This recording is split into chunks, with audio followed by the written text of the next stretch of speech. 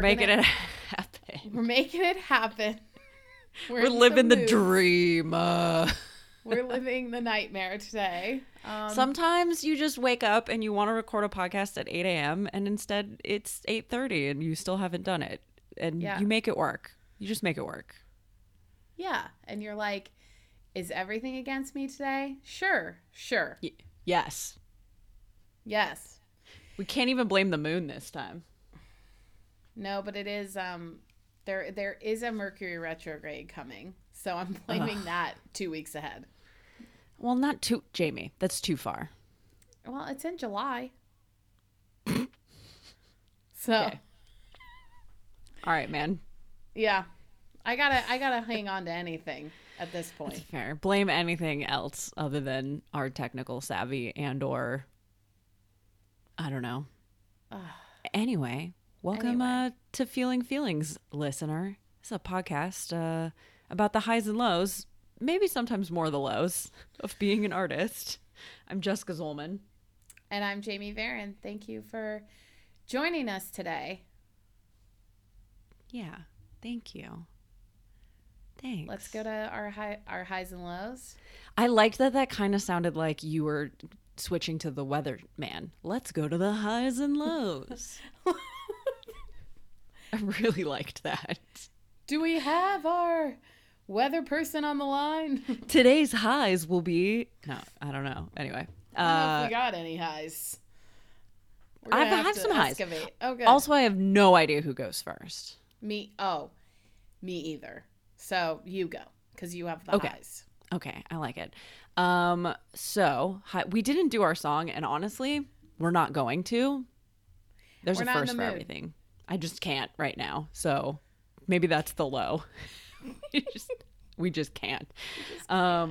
We just can't. So my high this week is I went and I saw Won't You Be My Neighbor, the Mr. Rogers documentary, with some of my neighbors. Fun. Yeah, it was nice and lovely, and the whole entire theater was just like sobbing. It like at the very end, it was just all sniffles in the theater. It was perfect. It was really good, and it felt nice to have like an empathetic cry. And then my low this week is I'm just like, I think it has to do with empathy. I feel like there are so many wonderful people in my life, and so many of them just don't think about other people sometimes. And it makes me want to shake their shoulders a lot because my empathetic brain can't understand why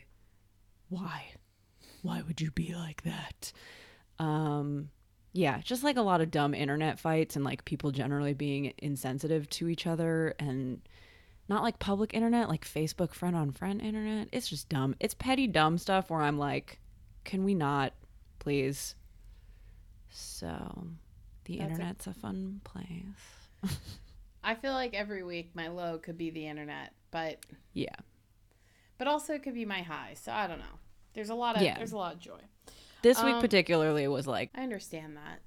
Yeah. I don't know the context at all because I'm not in that internet group at all, but I'm kind of glad I don't know the context. Yeah, I was going to say I could fill you in, but like, I mean, it's mostly like society, like social issues that people are just a little misguided on, where it's like, could you just take 3 seconds and not only think of yourself, please and thank you?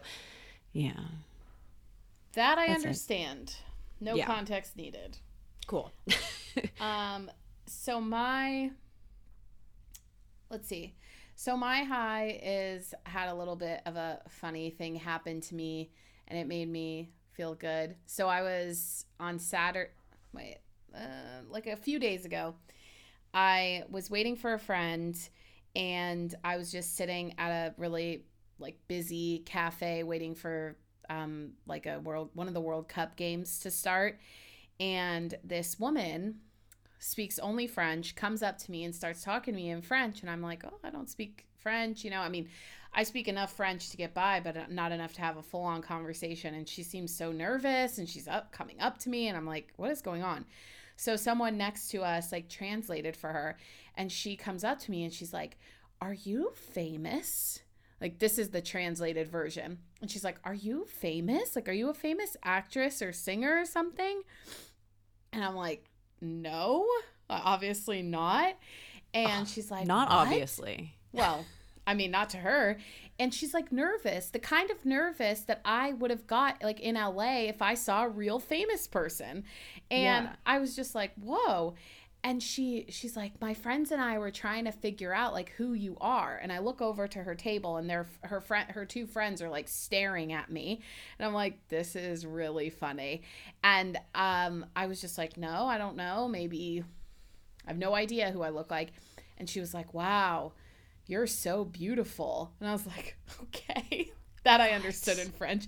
And I was just like, and then she like went back to her friends, and they were all looking at me the whole time, like as if I was like lying, you know? No, I'm not famous, but really I'm just like trying to be incog. No, I'm truly not a famous person. And I was like, you know what? That was a really nice encounter with a stranger. That just made me feel good. I was like, oh, wow. I don't know who I look like, but she clearly meant it as a compliment, so I will take it. And so that was a nice high and more social interaction than I'm used to because, you know, I don't live in a country. I'm not living in a country where my language is spoken. So it's not like I talk to people all the time. It's more like, bonjour, bonjour, and then that's it. So that was intense. That sounded like a Disney movie, by the way. Bonjour, bonjour.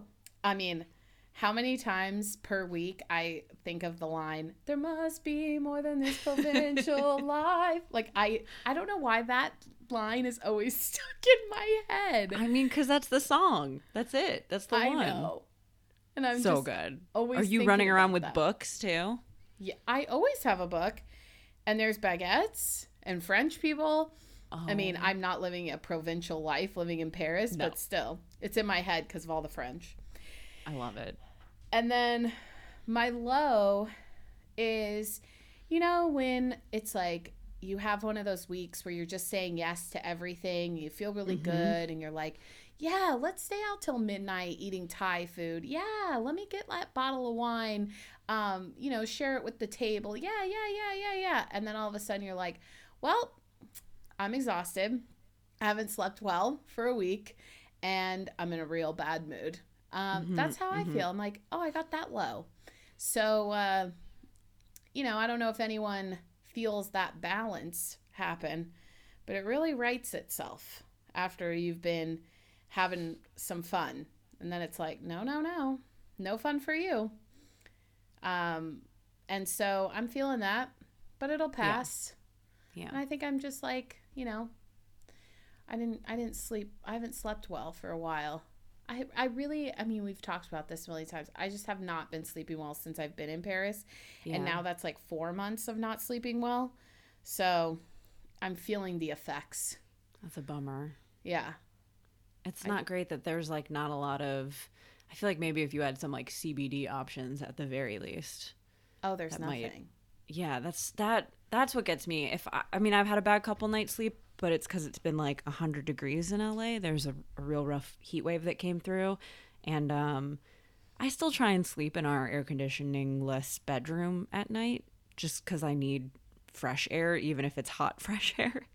And if I've had a couple like really bad nights sleep, then I'll just end up taking some chocolate the next night and like passing out because I need it and my body needs it. And like my happiness, like my mental health definitely depends on like my sleep habits being good and positive.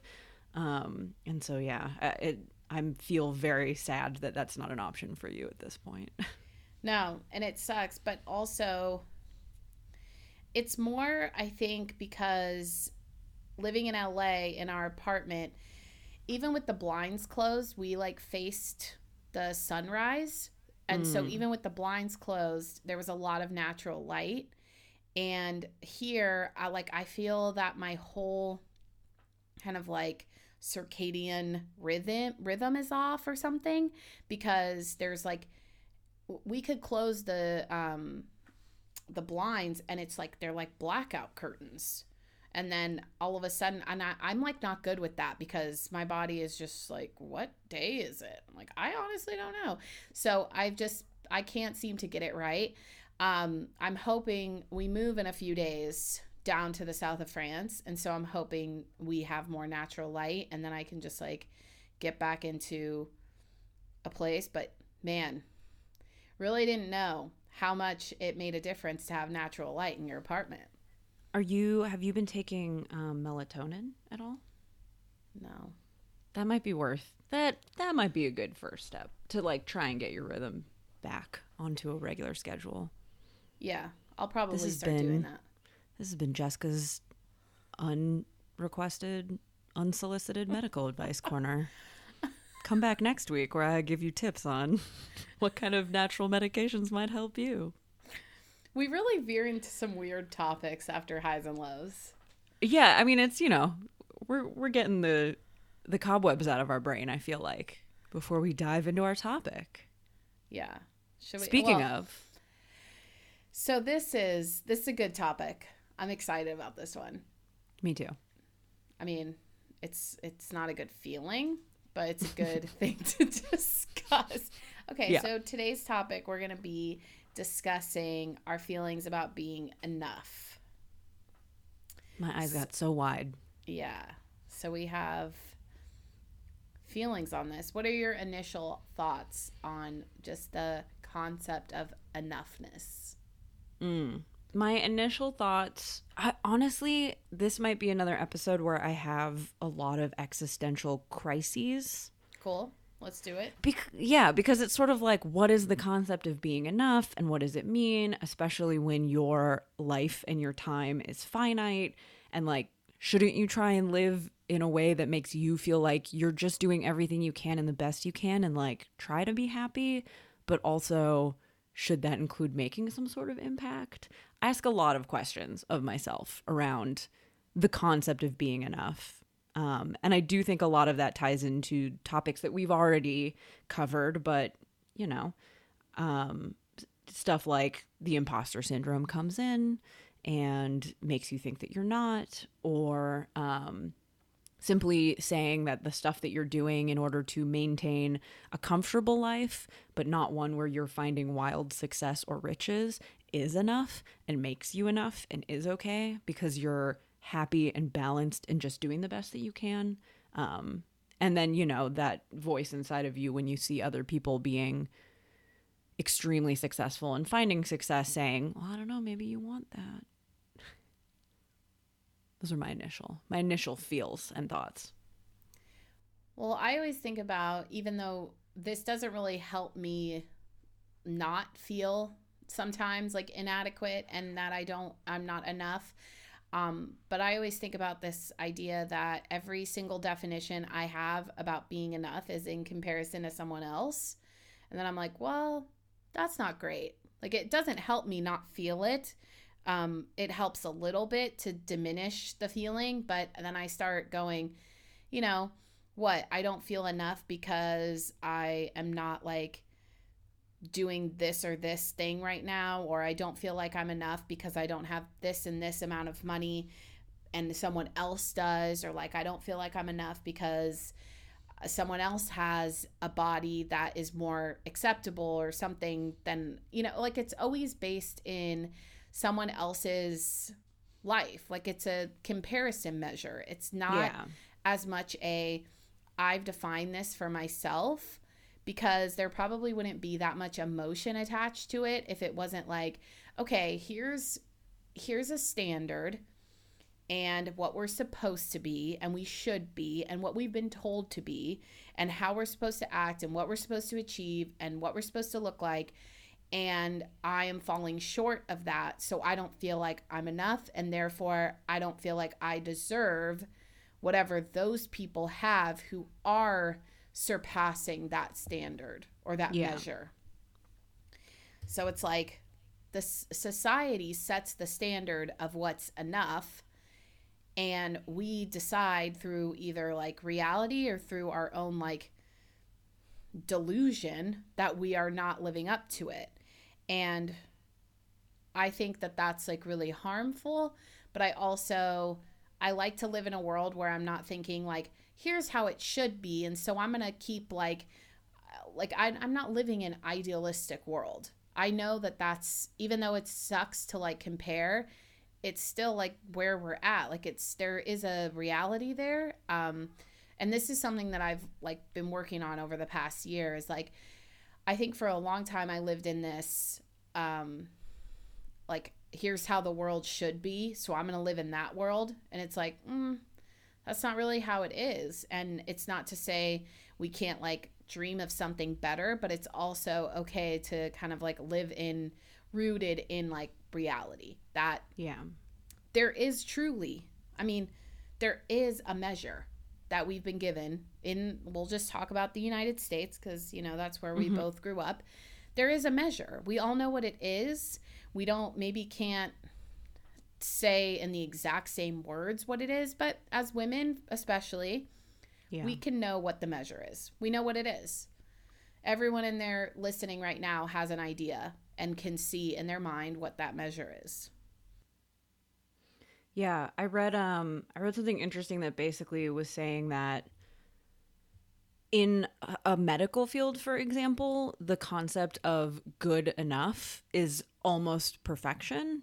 So like, for example, if a brain surgeon does a good enough job, it's like pretty fucking incredible, you know? Like, oh, something didn't go horribly wrong, you can still speak and the majority of the tumor is gone. Like you're one of the greatest surgeons, right? But in something vague like either being an artist or in creative marketing, there really isn't a standard. And I think I find personally myself struggling with my good enoughness in the way that I deliver assets to clients. I find that when I'm doing a client job, I tend to want to over deliver, even though that's not asked of me, even though maybe sometimes I don't necessarily even really want to impress the client. I just feel this desire to be good enough, I think, to have them view me as like, oh, what an incredible artist to work with and how pleasant that was and whatever it may be. And I fully recognize, and I've had to pull back on this. I did it far more in the beginning of my career. But when I would be on photo shoots with other artists, let's say it was like me and 3 other people, and we were all delivering the same amount of assets. If one of us over delivered, it made everyone else look bad. And so there were a couple times where later on down the road, I was on photo shoots with people who were newer, who were making those same mistakes. And I had to be like, hey, it's cool if you deliver 1 or 2 extra, but delivering 20 extra makes the rest of us either look bad or it makes you look overeager. Like, you gotta take that into consideration. You gotta cool it. Like, being perfect is a great ideal, but it's a lie. Being perfect is a trap. Do not trap yourself. And in trapping yourself, do not bring all of us down with you.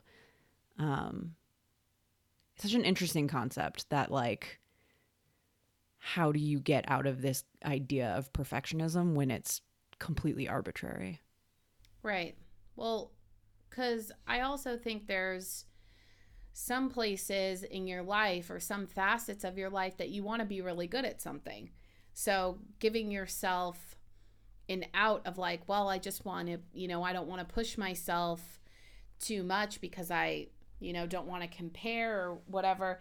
I think that's harmful too, because you have to decide for yourself, because I dealt with that a lot, like especially with design and with writing. In creative work, it's so hard. It's so hard to measure success because, well, I mean, you can measure it in like societal ways, but that's not always even that accurate. You know, it's like, how do you measure your success as an artist? Is it a lot of Instagram followers now? Is it making, you know, high 6 figures? Like is it, you know, having someone put your work in a gallery? I mean, what is really the measure of success, and how do you know that you've hit it? Because I think in creative work, it's just so, you know, there's like not really titles. Like maybe in the corporate world, there's more of a way to measure it because you have like they always talk about the ladder. I'm not in the corporate world, so I don't know. This could be totally wrong. People still might be going through some sort of crisis with that. But I always found or assumed that there was more measurable goals. Whereas like in creative work, I just felt for so long that it was just like this nebulous idea of like the work's never finished and you're never clear if you're doing well, and like you don't know what everybody else is doing and you only see like parts of what they're doing, and like what is it, what even is success, and then never mind like being enough or like hitting the mark at all. Yeah, I always found that like the quarterly reviews that we would do, at least at startup corporate culture, I feel like, I guess tech corporate culture, it's not really a startup if it's corporate. But when I worked in that environment, I found those reviews to be really hard. It felt like almost as if management was encouraging you to be harsh on your coworkers as opposed to just saying that they were doing great work. And for me, I think that pushed me personally as like a team member in an unhealthy direction that just encouraged me to overwork, which for me as an individual is not good, but then in the long term is not good for the business. I think pushing people for perfectionism as opposed to helping people work through their doubts is like extremely unhealthy and can lead to probably employees choosing other routes and other paths, which is the case for me. Well, I felt that in those kind of environments, it like there's never this question of what do you see as successful, or like what do you measure success by? And I guess that's a lot easier to do when you work for yourself. I mean, at least there's the freedom to think about that. But I found that the only way that I was able to combat this feeling of like being enough, perfectionism, always feeling like I'm behind or falling behind, was just to get like 100% clear on like why I'm doing the things that I'm doing, what my goals are, when I'm going to be satisfied, what I'm working more towards. If I have an opportunity to take on more work, I'm like, do I really need to? I want to keep a level head about it. I don't want to just be like more, and then I'm burnt out and I'm not even doing a good job for my clients. Yeah, exactly. It's like, that's not, no one ever does very well in that circumstance. And so I think that that's been my best asset against this. I mean, that's career-wise. The inadequacy in other areas, that's a lot less easy to measure. I don't do as well with that. Like I still have struggles about like, body image and like comparing myself on social media to people's lives. Not so much careers, I guess, because I do have a pretty good idea of like, you know what, here's where I'll be satisfied. And I have like yearly goals, and I know that I'm working towards something. I know that I'm like working towards my different kinds of more measurable goals. Whereas with like body image, like I don't have measurable goals for that. It's all very vague and just like nebulous to think about. And so that's where I get that feeling of inadequacy, is the more like,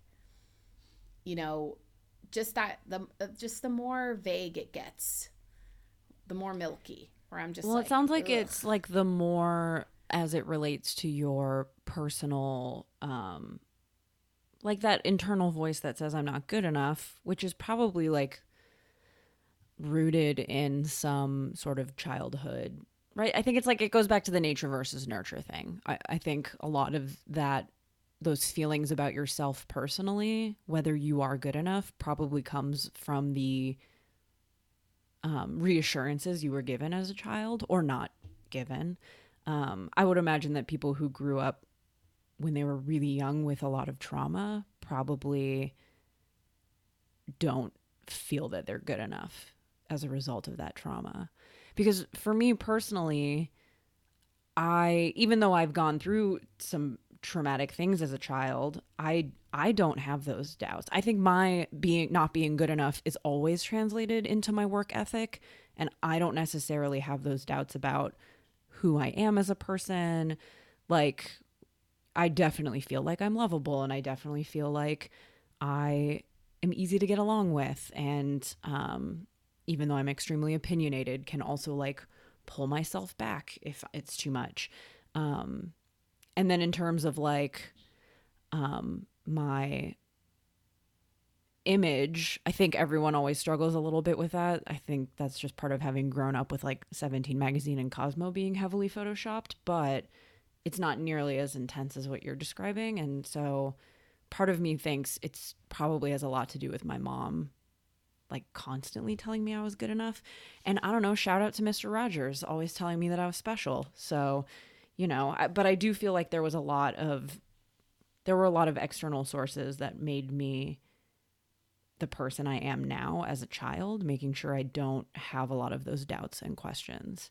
And I wonder, Jamie, if a lot of those doubts that you have does stem from some childhood stickiness. Oh, of course. I mean, but I also think like everyone has an area where there's more tension. Yeah. Like I don't have a lot of tension with my work. I mean, I go through some things of, you know, having doubt, but mostly my thing with my career and especially with my writing was always like, I think I'm better than this, like than where I'm at. And that's like an over, like that's a real talk type of thing, but like that's that feels like that's an overconfidence, whereas like a lack of as opposed to a lack of confidence.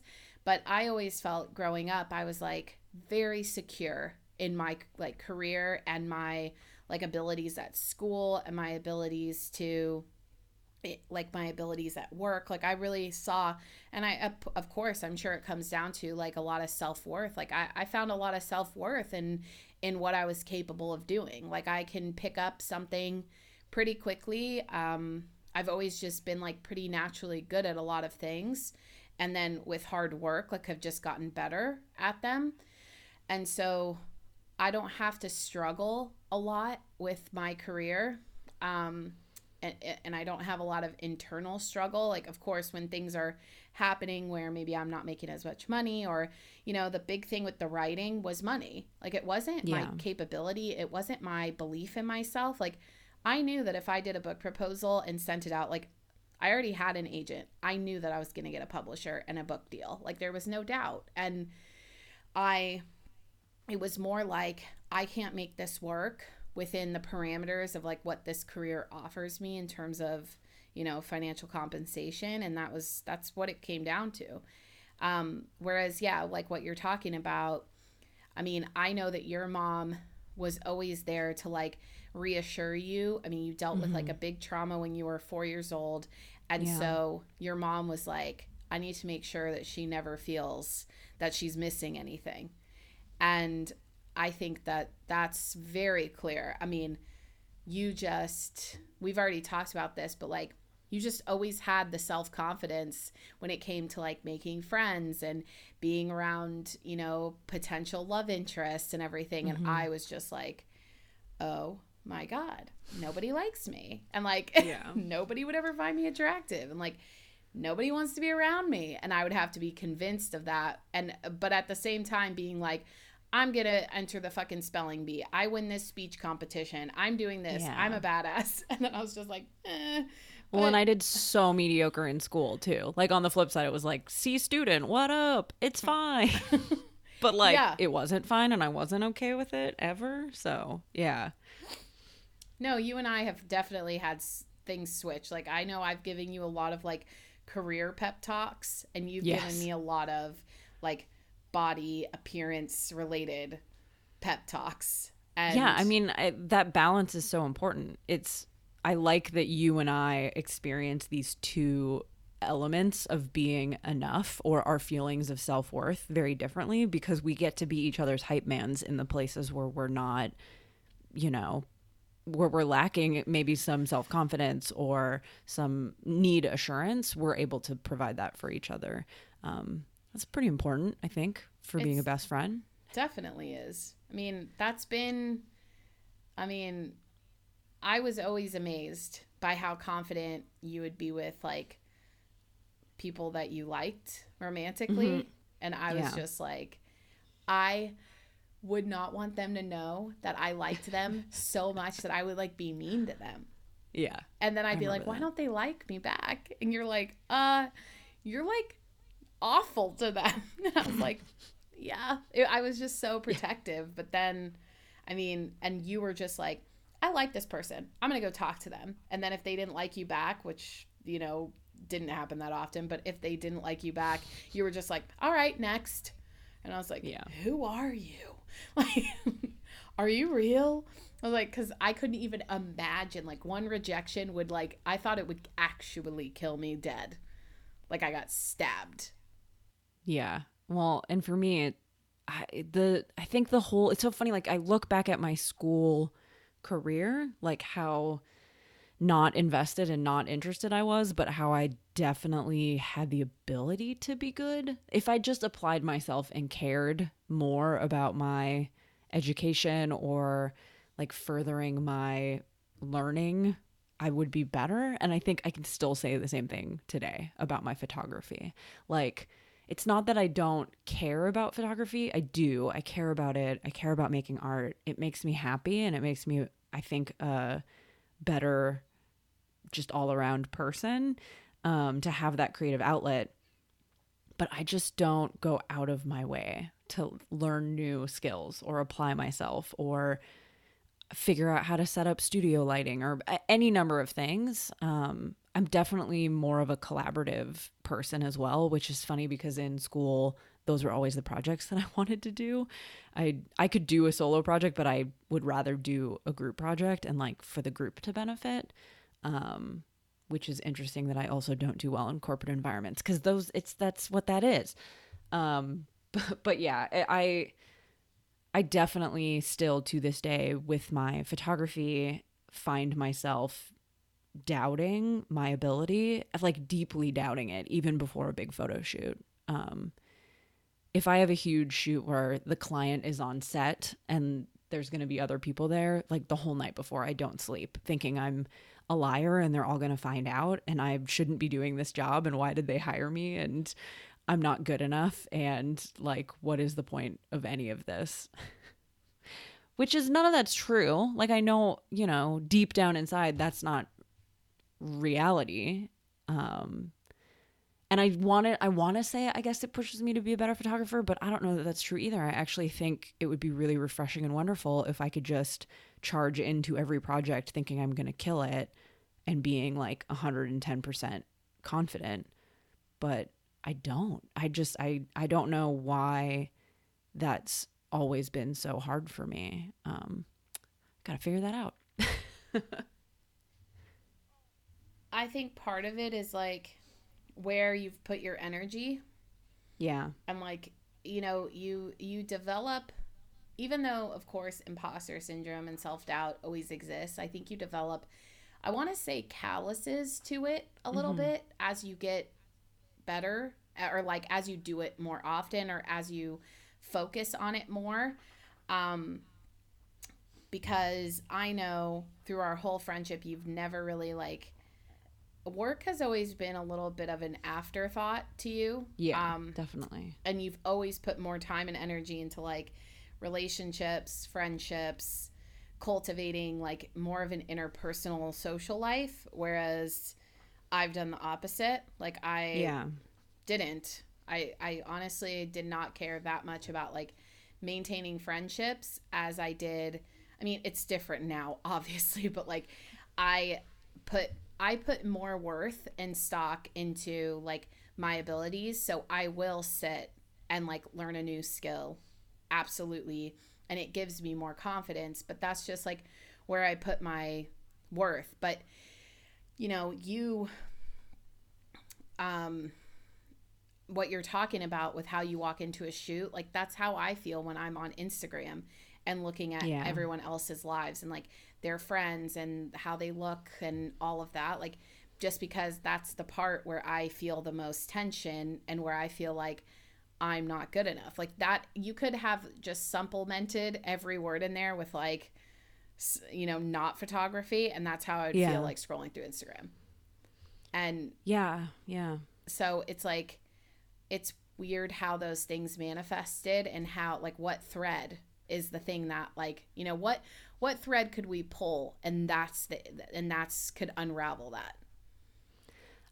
In having this conversation, I realized what a useful little conversation for us to be having. I just had a little breakthrough. I think that probably a lot of the reason why I carry that self-doubt with me about work, or I don't put as much energy into cultivating my professional career, is because being raised by a single mom, she was working all the time. She was gone constantly. I mean, she had to be. She was raising a kid in a like upper middle class neighborhood in California, but she worked constantly. I was always in daycare. I was always in after school care. I was always at summer camp. I mean, I think you're right in saying that she was always encouraging me and making sure that she was vocalizing that I was good enough. But I think that physical presence was lacking until she went freelance and started doing independent meeting planning right when I was in like 6th grade. And at that point, I'm like a hormonal mess of a nightmare and was like, just go back to work and leave me alone. Which she did not do. But she still worked a lot. Like, I know. God. But even, you know, like when you would come over to my house, she would have the office door closed and would be on phone calls the whole time after school until like 8 or 9 p.m. And so even though she was physically present, she wasn't. And so I think I carry a lot of that burden of like, I don't want to be the person, even though I'm freelance, who's like physically present, but is, you know, emotionally checked out. I'm not available to the people around me. I'm not available to my community. I think that's also part of why I like taking on the caregiver role for my friends.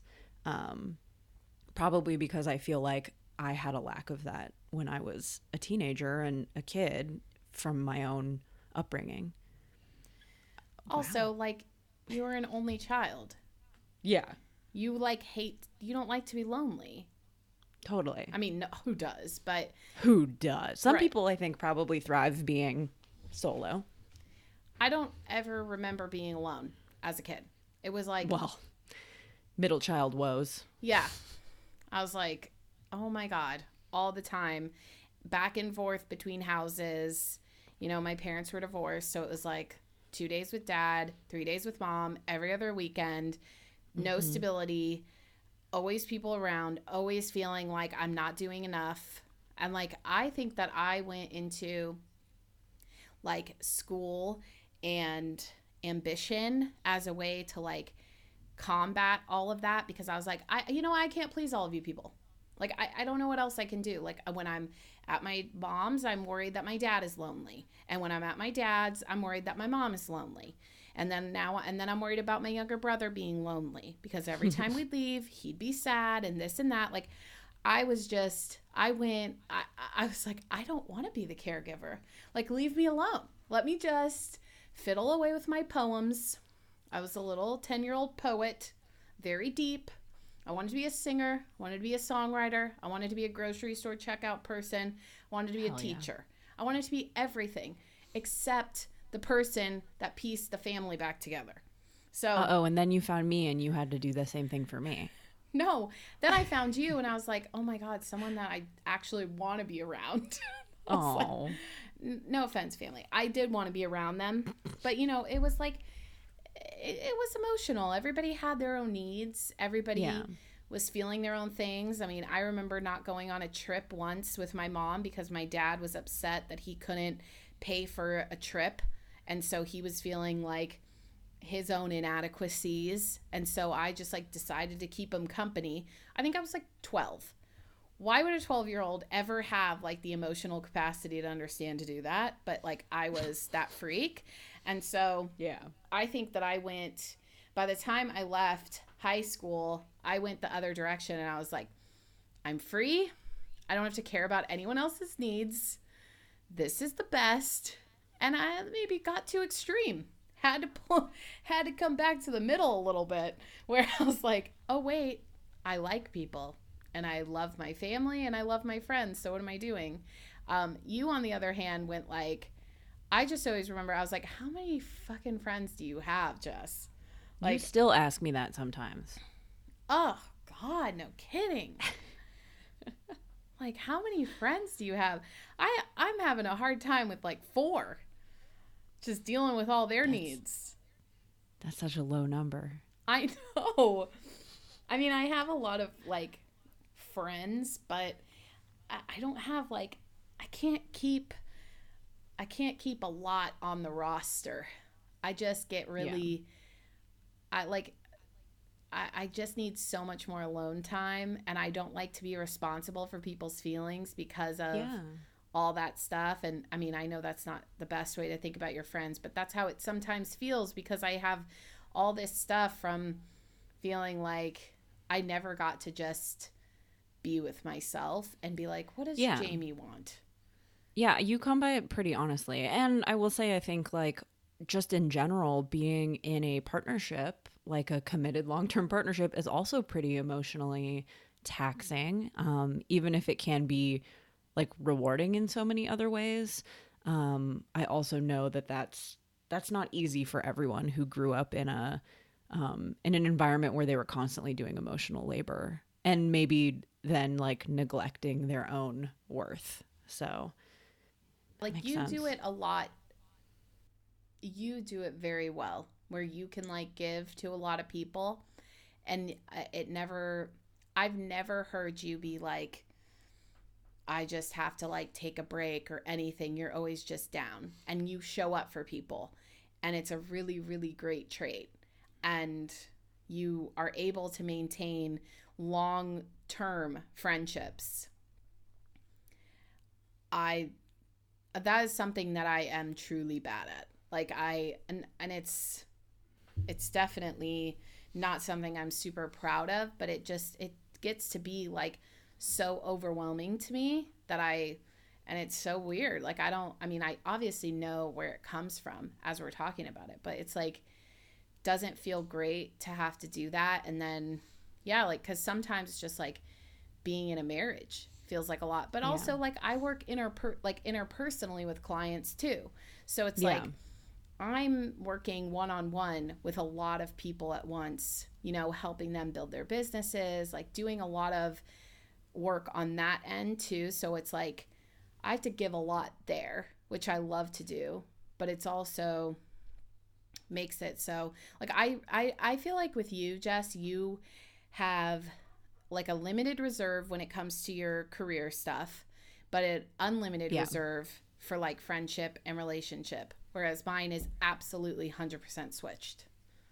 Yeah, well, and I will say, like, I don't, just having this conversation, I don't think there's anything wrong with either of those approaches either. Like, no. I think going back to what I initially said in the, like, existential crises, like, panic is, like, it doesn't do what makes you happy. Not that it doesn't matter, but, like, I think I have to let go of the fear of being judged for not putting 110% into my career and for choosing to put 110% into the community I surround myself with, because that makes me happy. I find that to be fulfilling, and it is just it's more rewarding to me. It doesn't pay my bills. I still have to figure out, some sort of solution to make sure I'm doing okay. But I think part of me wonders if a lot of the am I good enough because I don't invest 110? Again, it goes back to that perfectionism concept.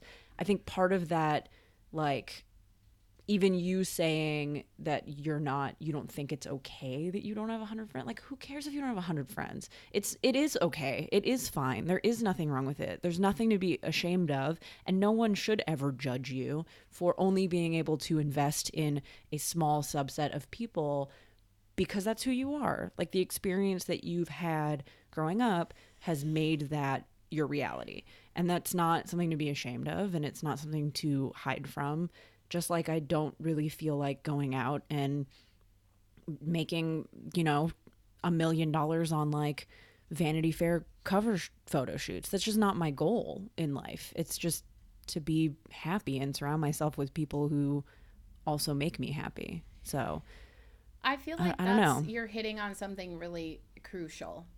And coming back to this idea of being enough is like letting it be okay, however that shows up for you. Like, and not having that comparison, because you're right, like me being like frustrated with myself for not being able to fit this other idea of who I should be is just it doesn't make sense, because it's not like I'm not misrepresenting myself. I'm not like hurting people in the process. It's just, it is how I am, and like that's okay. There are people who are like that, and there are people who are like you, and I think like that is probably the biggest takeaway from this idea of like being enough, that there really is no enough. Because if in a society that that like puts a lot of worth on achievement, you're not enough if you don't like put 150% into your career. But then they're in a society that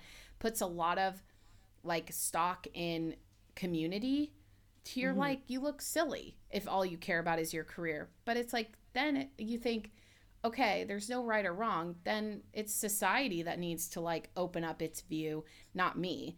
And I need to just decide for myself what it looks like to have a fulfilling life, and just like go after that with gusto, instead of being like, well, it should be this way, and then I'm going to go after that, and then I'm going to resent that I did that, and then I'm going to be frustrated, and then I'm going to blame other people, and then I'm going to blame myself, and then I'm going to feel inadequate, and like the whole fucking process that we go through with this, when it's really about sitting down and taking a few good breaths and being like, what the fuck do I want?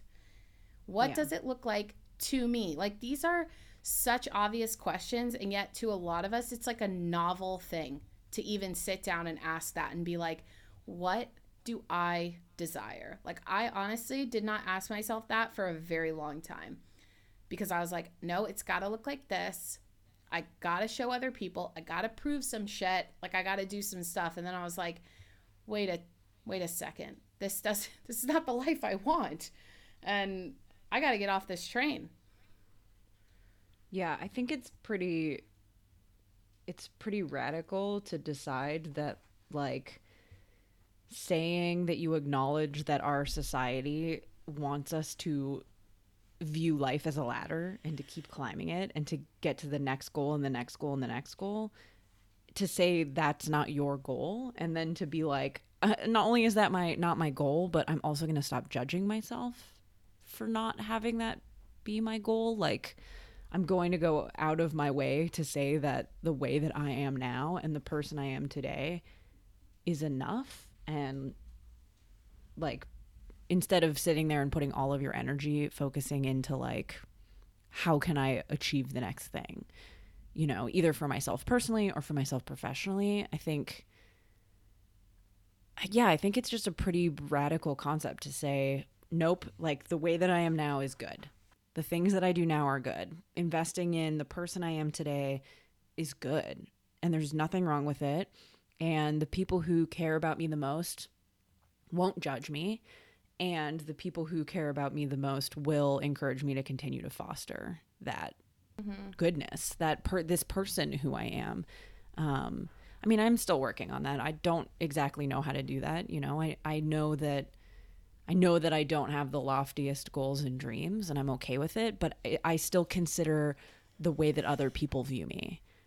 I think a lot of my doubt of not being enough. Yeah. It's like, how do other people look at me? How does my own partner look at me? Am I being viewed as someone who's settling, and I think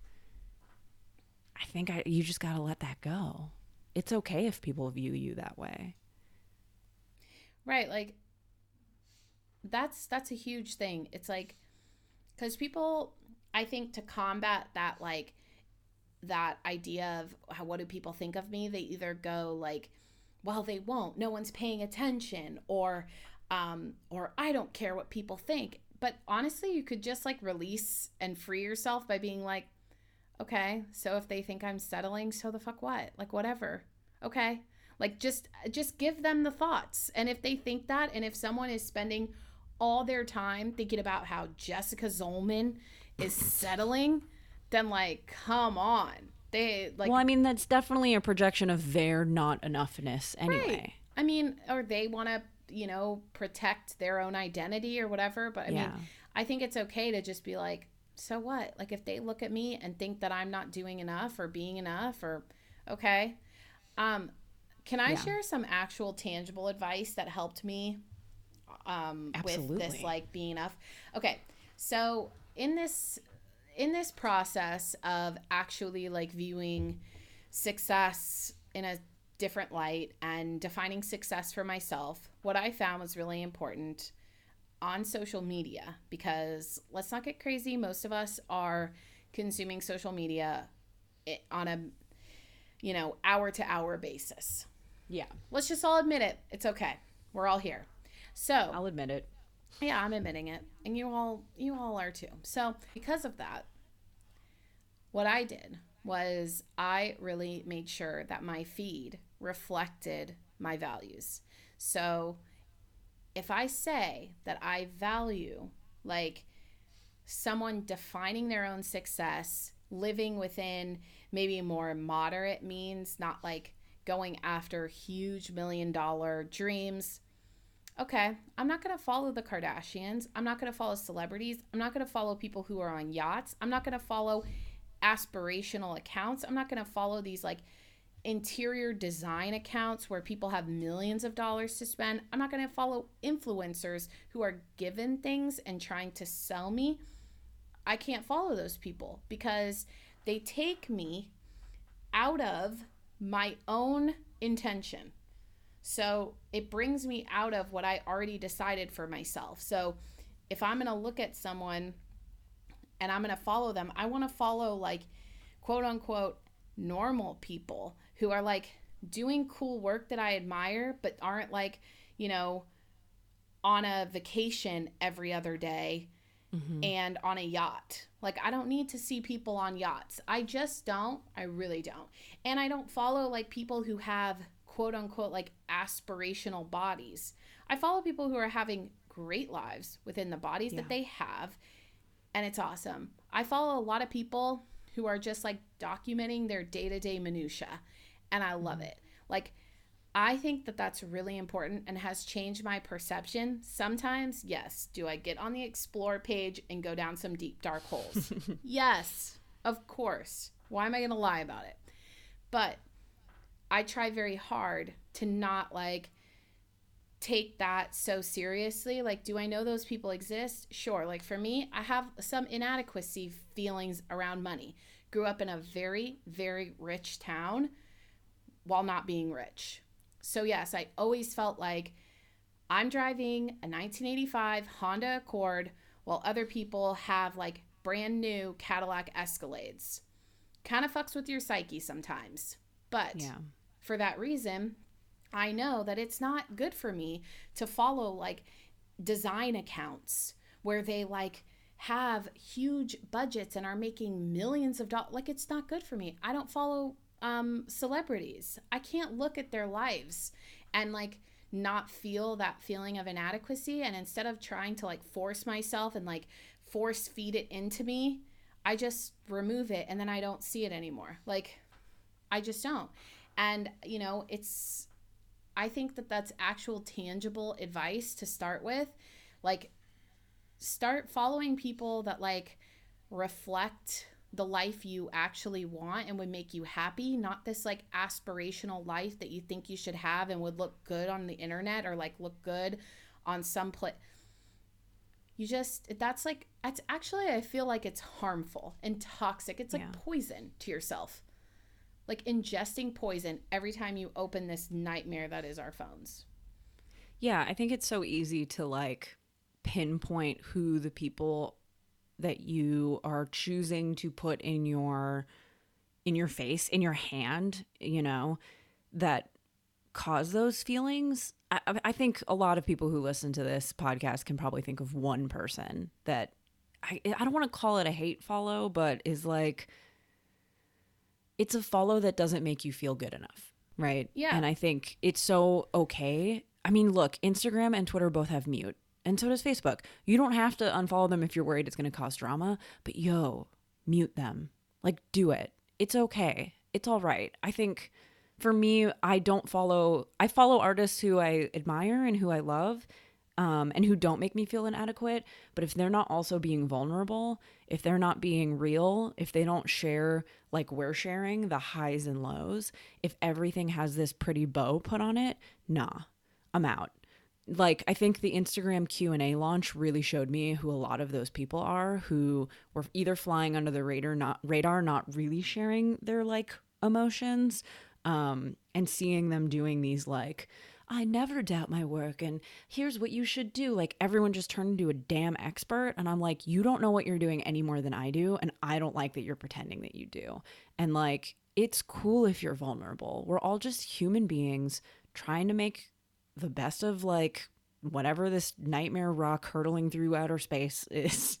And like, it's not, I don't know. You don't have to be Tony Robbins of Instagram. Like, calm the hell down. Just calm down. Also, he's a bad person. Yeah. And exactly. And it's like this idea that you have to portray yourself a certain way. And like, and then if you get famous off of that, it's somehow good. It's like, that only hurts your soul, man. Like, not, yeah. I mean, that's just not a good look for you, and it's not going to feel good later that you're like, you know, you got famous off of that. Like, and plus what I think we don't realize is like, there could be that person in our lives that follow that thing, that account, those many accounts, whatever, that were like, I am never not going to feel this way. They always make me jealous. I always feel not good enough. I'm going to keep it in my feed. And it's like, just unfollow or mute that person, and all of a sudden you like realize after like 2 weeks you're just like, I haven't even thought of that person. Like, I just did that. There was a celebrity, I won't put her on blast, but everybody loves her, but I found her account to be harmful to me. I didn't like it, and I tried to make it work because I was like, I got to see what other people see in this person, and I didn't. And she made the thing that put me over the edge was she made a comment about her body, and she's very thin, and I was like, I don't need this, that like you're going to use your platform to like call yourself fat. I just don't think that's very responsible. And I was like, I unfollowed, and until just right now I have not even thought of her, and that's been like weeks ago. And I'm like, see, this person was like consuming my like, it's, of course, that's the person that you always see their stuff. Somehow with the Instagram algorithm, they just know. Totally. Yeah. They're like, I know. Are you reading my mind? How do you know my hate follow? Right. Stop. How do you know I'm doing this? Like, I'm punishing myself with this somehow. Because it's like, it is kind of like a punishment. You're like, I'm not good enough. So I'm going to look for all the evidence that supports this. And it's like, stop looking for evidence that you're not good enough and look for evidence that you're fucking killing it. Because, like, that's what you want. That's what we need. That switch is, like, crucial. That's my Tony Robbins. But, like, I'm a good person, so. But, like, a good, empathetic, wonderful person. But, like, a good Tony Robbins that doesn't suck. Yeah, I think that's a good place to. Yeah. To stop, to wrap it up. I loved that. I think that's a nice little piece of advice of like a small thing you can do to make sure that you continue on your journey without constantly worrying that everyone's judging you or feeling like you have to be perfect, because you don't. And I gotta say, I feel better than I did at the start of this episode. Oh, me too. I feel like I worked through some stuff. I'm gonna consider it. I'm gonna walk away from this, and I mean, really, what I'm going to do is 1,000 errands. But while I'm doing them, I got a couple things to consider. Thanks, as always, Jamie, for talking with me and for being such a great friend. You too. Aw. Oh, cute.